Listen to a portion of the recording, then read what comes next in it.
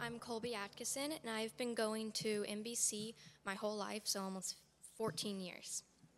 I will be reading from Matthew 26 through 29. While they were eating, Jesus took bread, and when he had given thanks, he broke it and gave it to his disciples, saying, "Take and eat, this is my body." Then he took a cup, and when he had given thanks, he gave it to them, saying, "Drink from it, all of you. This is my blood of the covenant, which is poured out for many for the forgiveness of sins. I tell you, I will not drink from this fruit of the vine from now on until that day when I drink it new with you in my Father's kingdom." Amen. Go ahead and have a seat and give us just a minute. You get that mic.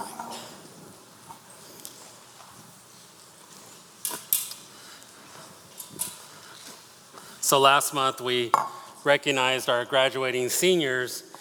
During the month of May, we've been asking students, and I know we're in the middle of June, but we still have students doing the reading. I think last week we had Brock, and it's been such a joy to see our students involved in part of our services, and thank God for them.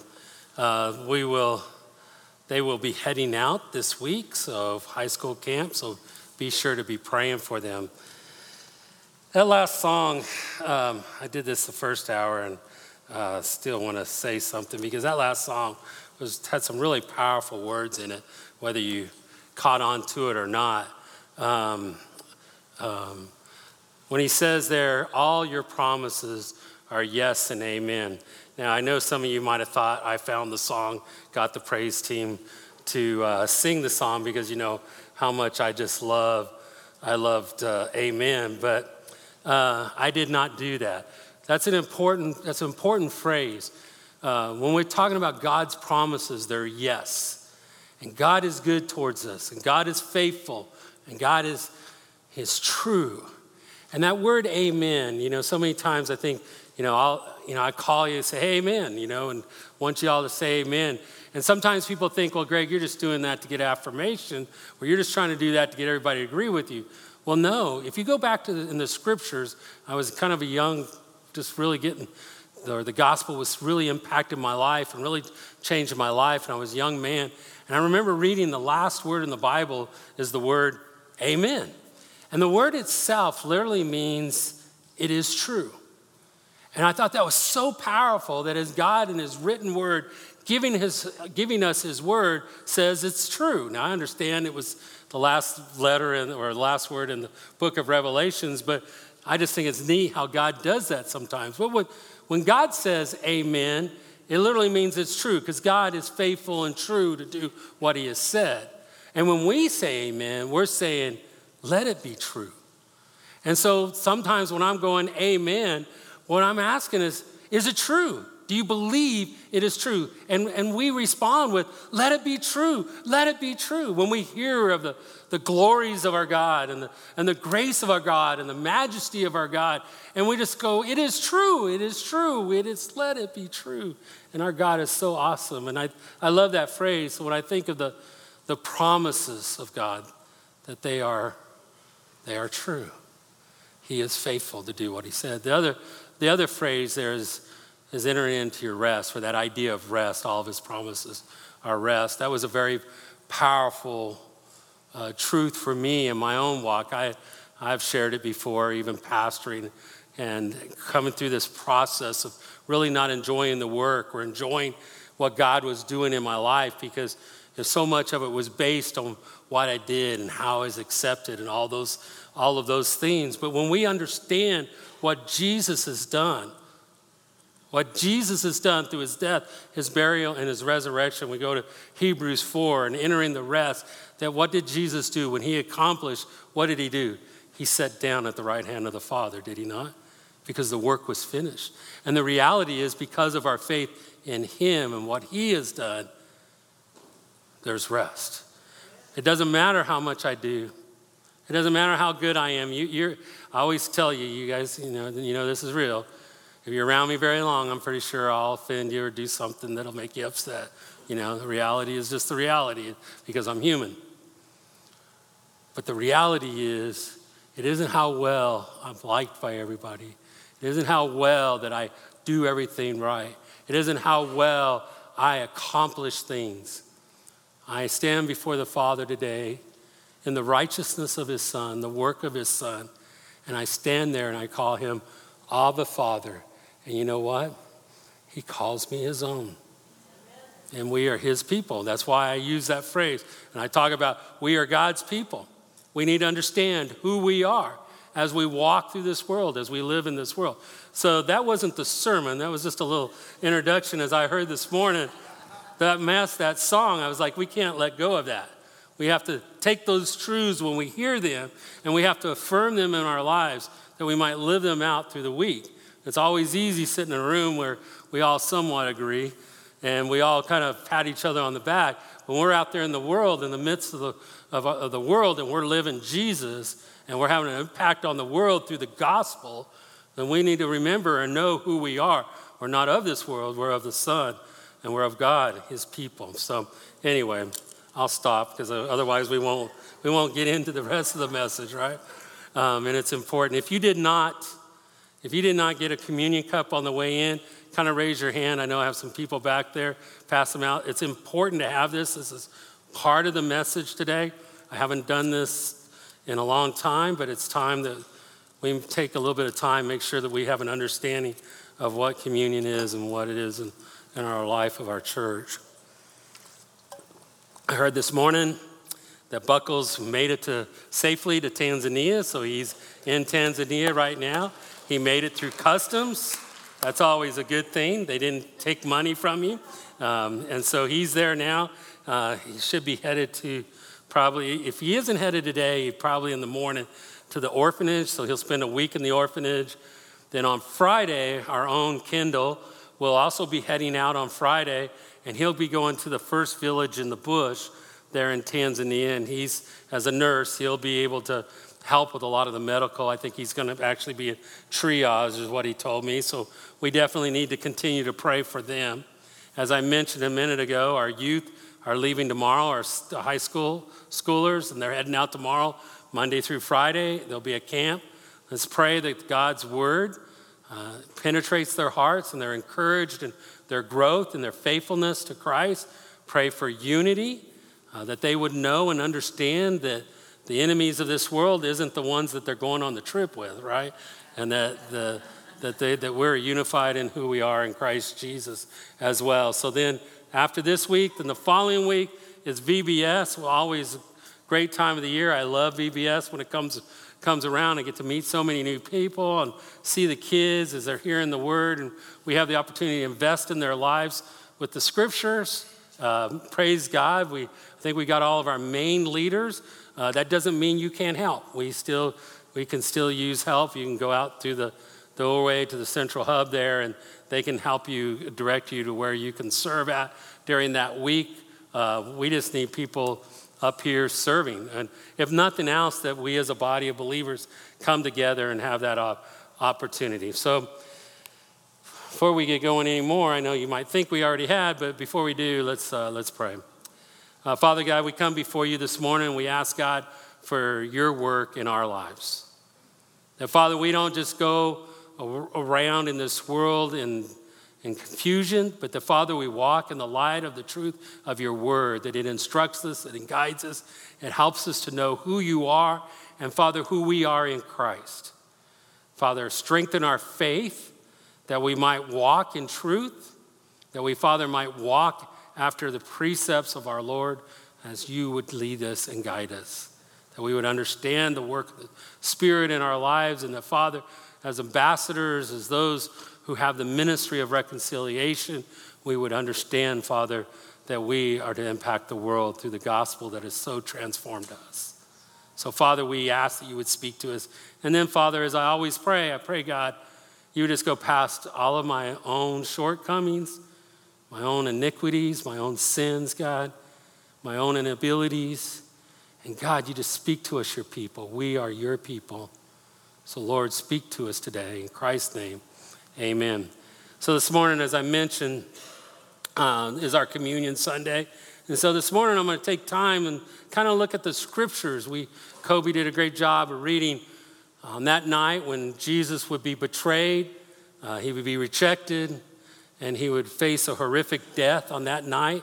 that he instituted to us the Lord's Supper. And so we are to continue to do that we would remember what our Lord had done in his person, through his body, and then the shedding of his blood. I remember as a young boy, it was my grandmother who introduced me to Jesus. If it wasn't for her, I don't know when the scriptures would have came into my life, or the gospel, or what Jesus has done for me. And I always remember my parents really didn't go to church, but whenever we visited my grandmother, she raised me the first 4 years.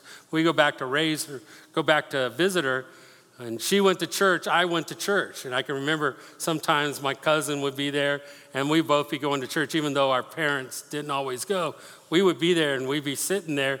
And it was always cool, because whenever there was communion on a Sunday we went, it was kind of neat, because it was so different, like the rest of the time we sit there and got yelled at because we were too fidgety or something, but there was something that was going on. And I can remember, when the plates would come by, if we could, you kind of reach in there, because to us it was snack time, reach in there and grab and try to get a handful, right? And then you feel this hand, like, and like, I don't know who got those after we dropped them, but I do pray that they were okay, but, you kind of like, Grandma, we were told, that was something we couldn't do. And it became very mysterious.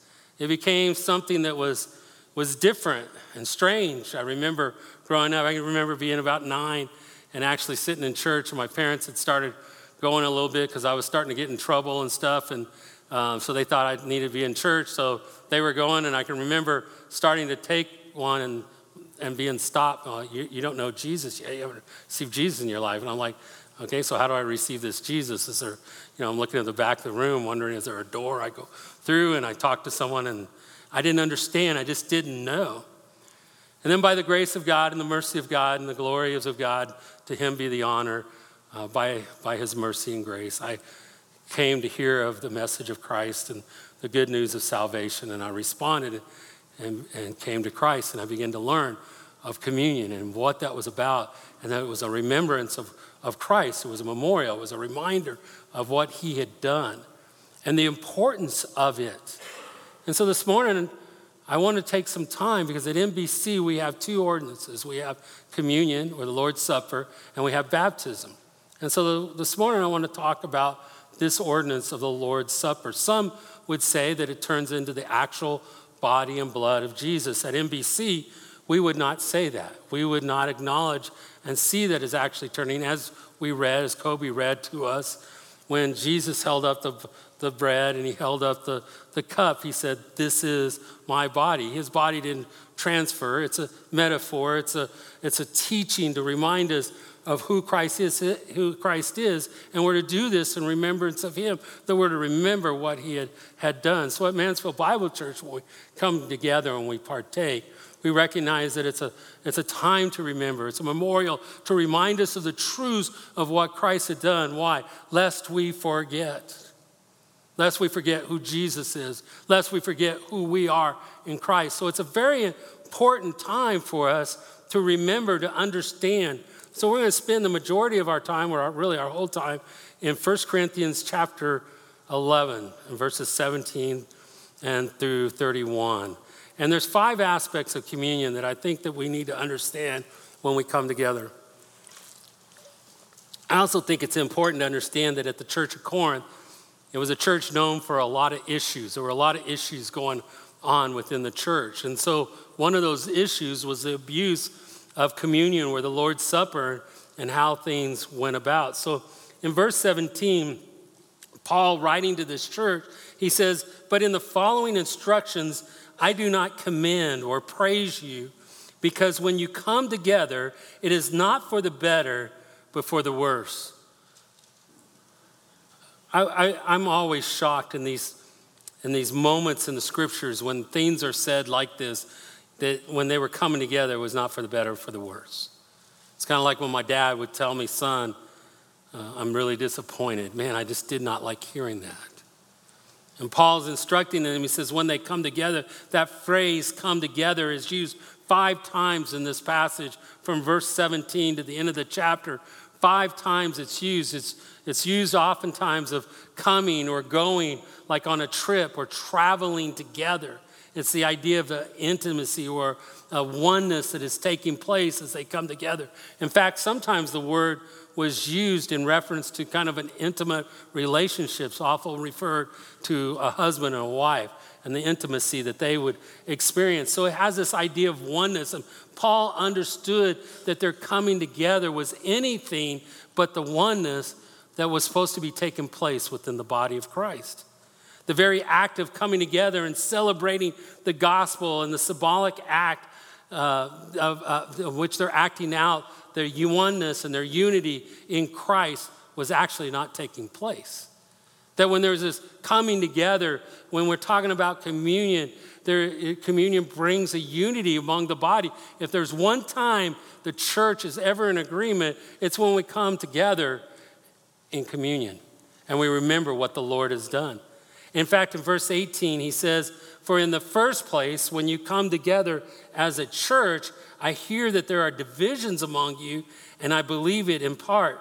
Verse 19, "For there must be factions or divisions among you in order that those who are genuine among you may be recognized." In the first place is emphatic. There's no second place. In other words, he isn't saying, well, first and second and third. That's not what he's doing. He's not doing sequence. He's saying priority of his mind, the idea of what he's thinking, the priority of what he's about to say. In the first place, this is emphatic. I hear there's divisions among you. I've had the opportunity to serve the Lord over the years in many different settings, many different opportunities. I don't know that there's anything more disruptive in my soul than when I find out I've been part of a division. Because that's not of God. There's one God, one Father, one Lord, one Jesus, one body, one Spirit. God talks about unity. Because among his people, the people of God, oneness is important to our Father. And so when we hear of division among us, when we hear of separation among us, it should break our hearts. It should grieve our souls.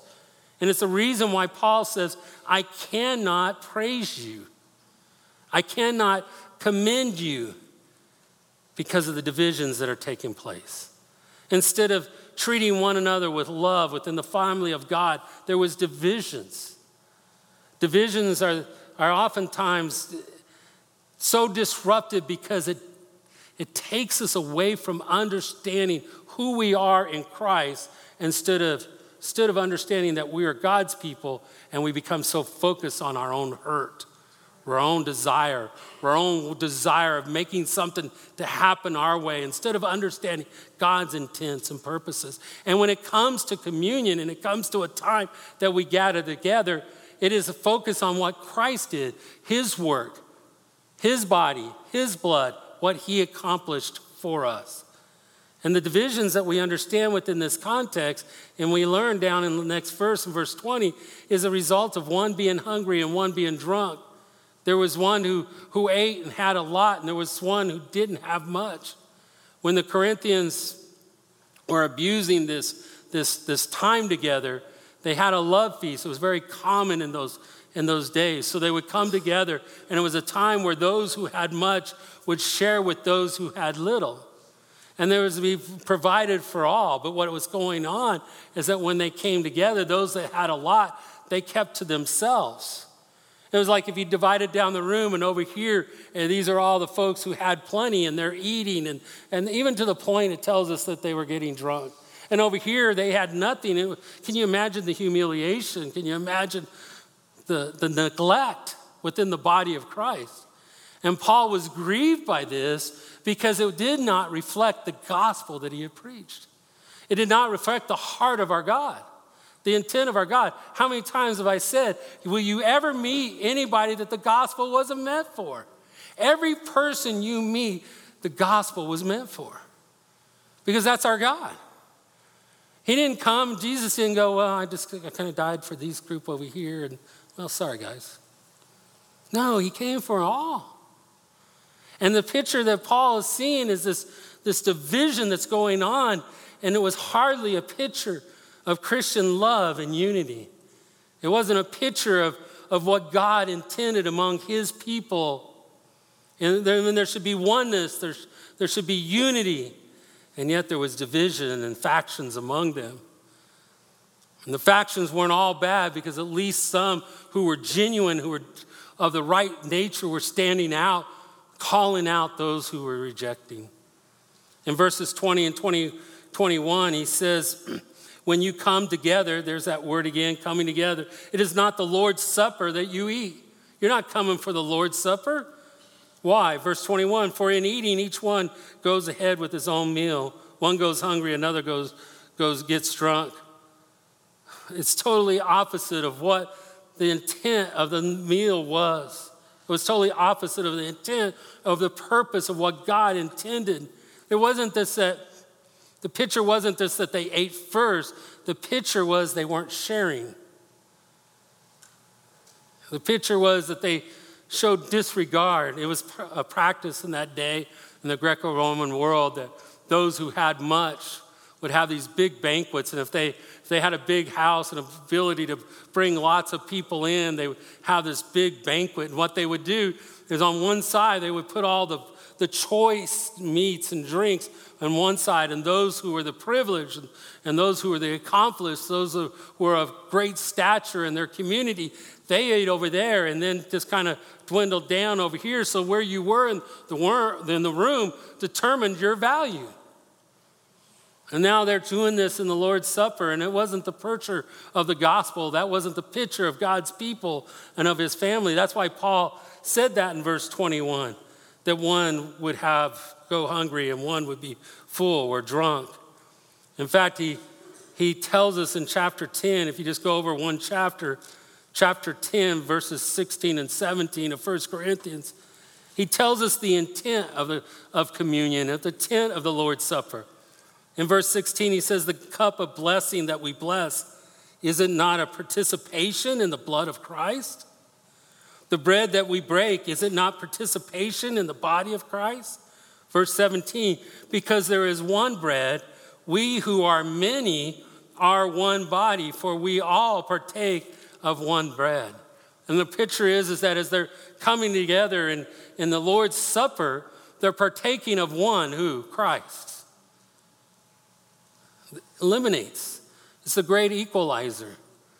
I would like to say that only in the first century church at the Church of Corinth is the only ones that have that issue. But divisions continue to our day. And we have to ask ourselves some questions. We must.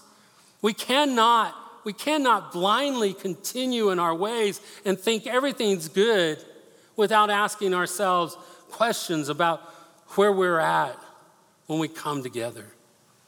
Do we prefer certain people over others? It's really easy to do.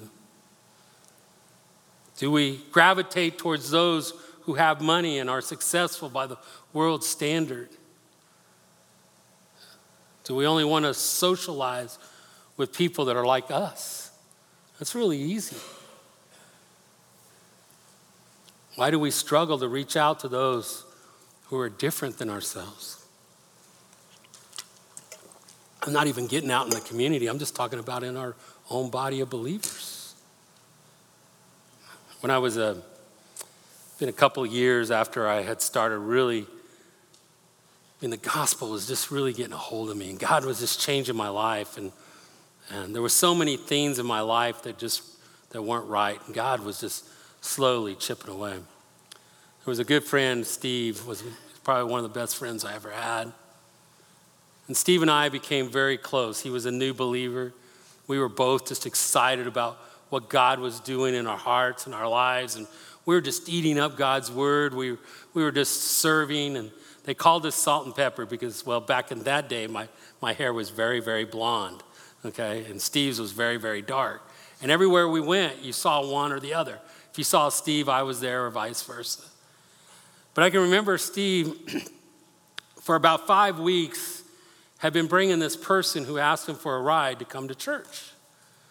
And he would bring him every week, and I met him one Sunday and all, but I remember it was one Sunday afternoon or something, I went over to visit with Steve. We were going to hang out or something, and Steve was inside his car, just scrubbing his car, scrubbing the seats and spraying in there. I'm like, Steve, what's going on, man? And Steve's like, oh, I'm cleaning up my car. And I go, well, Steve was very particular. I mean, if that was me, I wasn't always particular. But Steve was very particular. He's clean, he's all that. I'm like, what's going on, Steve? He goes, well, so-and-so's been riding with me to church. I was like, yeah, but why? And he said, well, have you talked to them? And I go, well, I guess I haven't. He said, well, they smell pretty bad. I said, oh, really? So I'm watching him work and clean in there. And finally I just said, well, Steve, why do you do it? And Steve just looked at me and he said, they need Jesus. I've never forgotten those words or the way it pierced my heart. Because you see, I'm the kind of person, I'm very task-oriented. I kind of just get going. Before I know it, the day's over with, I go to bed. Get up the next day, and there's just one task after it, and go to bed. It's so easy for me to run past those things. And Steve wasn't like that. That's why I loved hanging around him. Steve wasn't like that. He saw things I didn't see. But I never forgot his words. They need Jesus. They need Jesus. Why do we go past our circles? Why do we reach out? Because that's what Jesus did. You see, our prayer must be that we will not allow any kind of prejudice, whether it's social, racial, generational, cultural. Now listen to this, to control our attitudes towards others in the body of Christ. You see, we belong to God. We are his people. And our God is very serious about unity and about oneness. You see, we've got to clean those things in our lives and not allow disunity, not allow those things to separate us, not allow those things to keep us from seeing God's hand in the way my friends saw God's hand. The second thing I realized about communion is communion requires genuine examination. We're going to jump down to verse 27 because in verse 27 through 31, Paul says this, for whoever therefore eats the bread or drinks the cup of the Lord in an unworthy manner will be guilty concerning the body and blood of the Lord. Let a person examine himself then, so eat of the bread and drink of the cup. For anyone who eats and drinks without discerning the body eats and drinks judgment to himself. That is why many of you are weak and ill, and some have died. But if we judge ourselves truly, we will not be judged. It's interesting when he says whoever therefore, he's really picking up back in his argumentation back in verse 22 where he left off. Verses 23 through 26, we're used to those verses. We quote them all the time when we do communion. That's why I'm always so concerned that sometimes in the process we just kind of go through the actions and we don't understand the importance of what we're doing when we partake of the Lord's Supper. But when we do partake, we need to partake with discernment and examination. He says there in verse 27 of the one who takes in an unworthy manner. He's not talking about the condition of them, that they are unworthy. He's talking about the action in which they're doing. In other words, they're partaking in a way that is unworthy. They're partaking in a way where they don't understand the full thrust of the death and the work of Jesus Christ. That's why he says, in an unworthy manner, will be guilty concerning the body and the blood of the Lord. In other words, they don't understand what the work of Jesus had done in his death, burial, and resurrection implies in not only in their life, but in the body of Christ. When we create divisions among ourselves and we separate ourselves, we are not reflecting the work of Christ. In fact, it just shows a disrespect that none of us want. But when we partake with discernment, when we examine ourselves, when we judge ourselves, well, the Lord will not have to. When we humble ourselves, and that's what it is. When we humble ourselves and we acknowledge our weaknesses, it's not perfection. Perfection is found in Jesus. Righteousness is found in Christ. that he who knew no sin became sin, that we might be dressed, that we might be made into the righteousness of God. It's based on him, but we also are not, there's not to be any place for pride and a haughty spirit whereby we look down on others and think somehow we're better. There's not a place for that. And it takes humility that we would humble ourselves before the mighty hand of our God and acknowledge those things in our lives. So when we examine ourselves, it's not just that we are Christians. Oh, I'm a Christian, therefore I receive Jesus, therefore I can partake. It's not just to see if I have sin. That's part of it. But it's to see if I'm properly discerning the body of Christ. In the unity of the body. In other words, if I'm treating fellow believers poorly, I fail to discern that they are members of Christ's body. You are my brothers and sisters in Christ. You are part of the body of Christ. How can I reject you? We might fail to understand the significance of Christ's death if we don't understand how he has redeemed those within the body of Christ. If we're ones who divide, it reveals that we have little understanding of what Christ is doing within the body, what his work has done in our life. So I asked myself these questions. Do I understand the purpose of Christ's death? We're not a country club. We're not a group. We're not just a gathering. We are a people of God learning to follow Jesus. We talk about that a lot. Learning to follow Jesus. Growing in Christ. Understanding. Do we understand the purpose of his death? Do I have a proper attitude toward the Lord with a grateful and thankful heart? How do I relate to the rest of the body of Christ? Another thing I ask myself, is there something I need to do to restore? Do I have aught with my brother or my sister? Is there something whereby I have to humble myself in order to restore and to correct? Those are important things that we need to look at as we partake, as we gather together. So let's take a moment in the quietness of God's presence and allow his Spirit to speak to us. Just bow your head. Let's just take a minute. Is there something the Spirit might be touching in your life that you don't want to ignore? You don't need to ignore it. Humble yourself before him.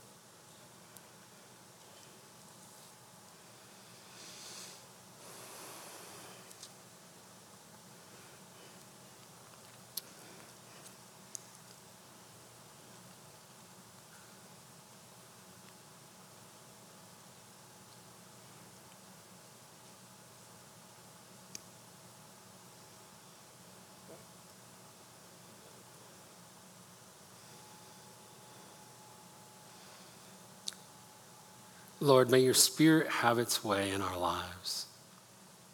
Show us the things that sometimes we ignore.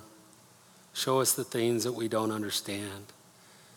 Lord, you've been faithful over and over again to touch in my life those things that sometimes I forget, or I don't know, or I don't understand. You are a faithful instructor and teacher, that your Spirit reminds us, enlightens us, and guides us. I pray your Spirit would have his will with us today, that we would be a people that are pure in Christ, that we would be one in him for your glory and for your purpose. In Jesus' name, amen. Next thing the communion reminds me of, the third thing is communion reminds us of the work of Christ. There's nothing special about the bread or drink. We started this a few years ago. It's nice and packaged because it isn't just that there's something special about this, but this is a reminder. It teaches us. It reminds us of what Jesus had done. And so as we draw near to him, he is faithful to draw near to us. That when we talk about what Paul said there in verse 23, if you will read. For I received from the Lord what I also delivered to you, that the Lord Jesus, on the night when he was betrayed, took bread, and when he had given thanks, he broke it and said, "This is my body, which is for you. Do this in remembrance of me." And the picture that he did is that he was showing us his person. Here was the God-man. Here was Christ in the midst of humanity, calling people to himself, calling us to him. It tells us in Philippians chapter 2, verses 5 through 8. It tells us there, it says, "Have this mind among yourselves." Now, don't run past that. Notice what it says. Have this mind among yourselves. If you understand Philippians chapter 2, you know the first 4 verses of this book is talking about unity, that we're not to think too highly of ourselves, to think of others as even greater than ourselves. It's not an idea of where we put ourselves down. It's the idea of that we lift others up. And that we would understand that. And Paul, writing to the Philippian believers, said, have this mind among yourselves. He didn't say, you have this mind. He says, we're to have this mind among ourselves, which is yours in Christ Jesus. This is not something that cannot be accomplished. That we understand the humility and the unity of the body. He says in verse 6, who, though he was in the form of God, did not count equality with God a thing to be grasped, but emptied himself by taking the form of a servant, being born in the likeness of men, and being found in human form. Listen to this. He humbled himself by becoming obedient to the point of death, even death on the cross. You want to understand humility? Look at it. Is it too hard to humble yourself to correct disunity? Look at it. He humbled himself. He was our example. So when we take of the bread, and if you go ahead and pull that out of there, and we partake of the bread and we remember that the God-man walked amidst the midst of humanity, calling people to himself. And Paul said on that night, that Jesus took it, he gave thanks and broke it and said, "This is my body, which is for you. Do this in remembrance of me."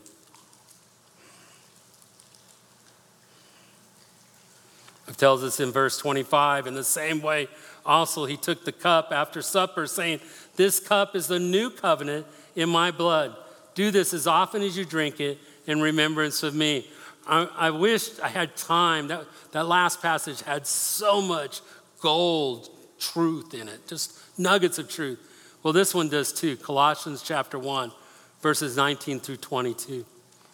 It says in Colossians chapter 1, verses 19 through 22, "For in him, Jesus, all the fullness of God was pleased to dwell, and through him to reconcile to himself all things, whether on earth or in heaven." Listen to this. "Making peace by the blood of his cross." Making peace by the blood of his cross. This fall, we're going to do a study on atonement. In a day when atonement's being redefined in so many different ways, it's important for us as God's people to understand what atonement is and why we are who we are. Is it me or did the light just change? Thank you, Lord. I'm glad you're emphasizing that. But anyway, I don't know why that just distracted me. Normally I can go on, but it did. Here it's back. Thank you. All right. But it's so important because making peace by the blood of his cross. And then he says in verse 21, "And you who were once alienated and hostile in mind, doing evil deeds, he has now reconciled in his body of flesh by his death in order to present you holy and blameless and above reproach before him." This is the work of our Lord, who has redeemed us and made us new. So take the drink. And it said, "This is the cup, the new covenant in my blood.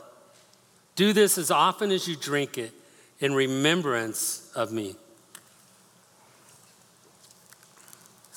It's a continual reminder of the work of Christ for us. In verse 26, communion, the fourth thing communion reminds us is that it proclaims the gospel. Look at it. "For as often as you eat this bread and drink the cup, you" what? "Proclaim the Lord's death." If we went over a couple of chapters in chapter 15 of 1 Corinthians verses 1 through 4, Paul writing there says, now I would remind you, brothers, of the gospel I preached to you, which you received, in which you stand, and by which you are being saved, if you hold fast to the word I preached to you, unless you become vain or believed in vain. Verse 3, for I delivered to you of first importance, that gospel, the first importance, what I also received, that Christ died for our sins in accordance with the scriptures, that he was buried, that he was raised on the third day according to the scriptures. You see, as you just partook, you are proclaiming the gospel. You are proclaiming the work of Christ. To God be the glory. Hallelujah and amen. It is true that God provided a redeemer. For those who would believe that there is faith in the gospel, there is faith in what Christ has done, and you can receive redemption to go from the kingdom of darkness into the kingdom of light. To him be the glory and the praise forever and ever for what he has done through his Son, who is not dead, but who is alive, who was buried but raised again, that through him we will live. Amen, amen. To God be the glory. And the last thing in verse 6, and the very last phrase, is the one I get the most excited about. I love this phrase, the very last three words of that verse, in verse 26, until he comes. Amen? Until he comes. Kobe read it so well today. And Jesus in verse 29 of Matthew 26 said this, I tell you, I will not drink again of this fruit of the vine until that day when I drink it new with you in my Father's kingdom. You think Jesus is looking off? He says, in that day, I will drink of that vine. I will not drink until that day in the Father's kingdom, and I will drink with you. Oh, man. Hallelujah, that one day Jesus is coming. It's every time we partake, I know he's coming again. He's coming again. In 1 John chapter 3, verses 2 and 3, the Apostle John writing says, beloved, we are God's children now. We are God's people. We are God's children now. What we will be has not yet appeared. But we know that when he appears, we shall be like him, because we shall see him as he is. Now listen to this. And everyone who thus hopes in him, in Jesus, purifies himself, for he is pure. Amen? Dear people of God, as we partake today, I pray that you are encouraged and strengthened by the truth of the gospel, that you knew of his goodness. And if you don't know Christ, that today before you leave, that you would know Christ, you would make a decision and understand who he is. I will be at the back, would love to talk to you, would love to share the good news of salvation with you, would love to make it known of God's goodness. You see, communion brings oneness, doesn't it? Communion teaches us of the work of Christ, and that we should examine ourselves. And it teaches us that he is coming again, the gospel that we hold. Let us pray. Father God, speak to us, your people. Let us not stay stuck in our blindness, but Father, let us open our eyes to see the truth of your word and the impact of the gospel in our lives. Let us not grow weary, Father, seeking after you and following you. Let us not grow in such a way that, Father, somehow we become apathetic, that Father, these things would just become routine. But that, Lord, we would thirst for you, to know you, to rest in you, and that, Father, you, by your faithfulness, would move us with your spirit. That, Father, we can do no other than to stand on the truth of who Christ is. It's to you be the glory and the praise forever and ever, Lord. For you are the King of kings, and there's no one like you. It's in your name we pray. Amen.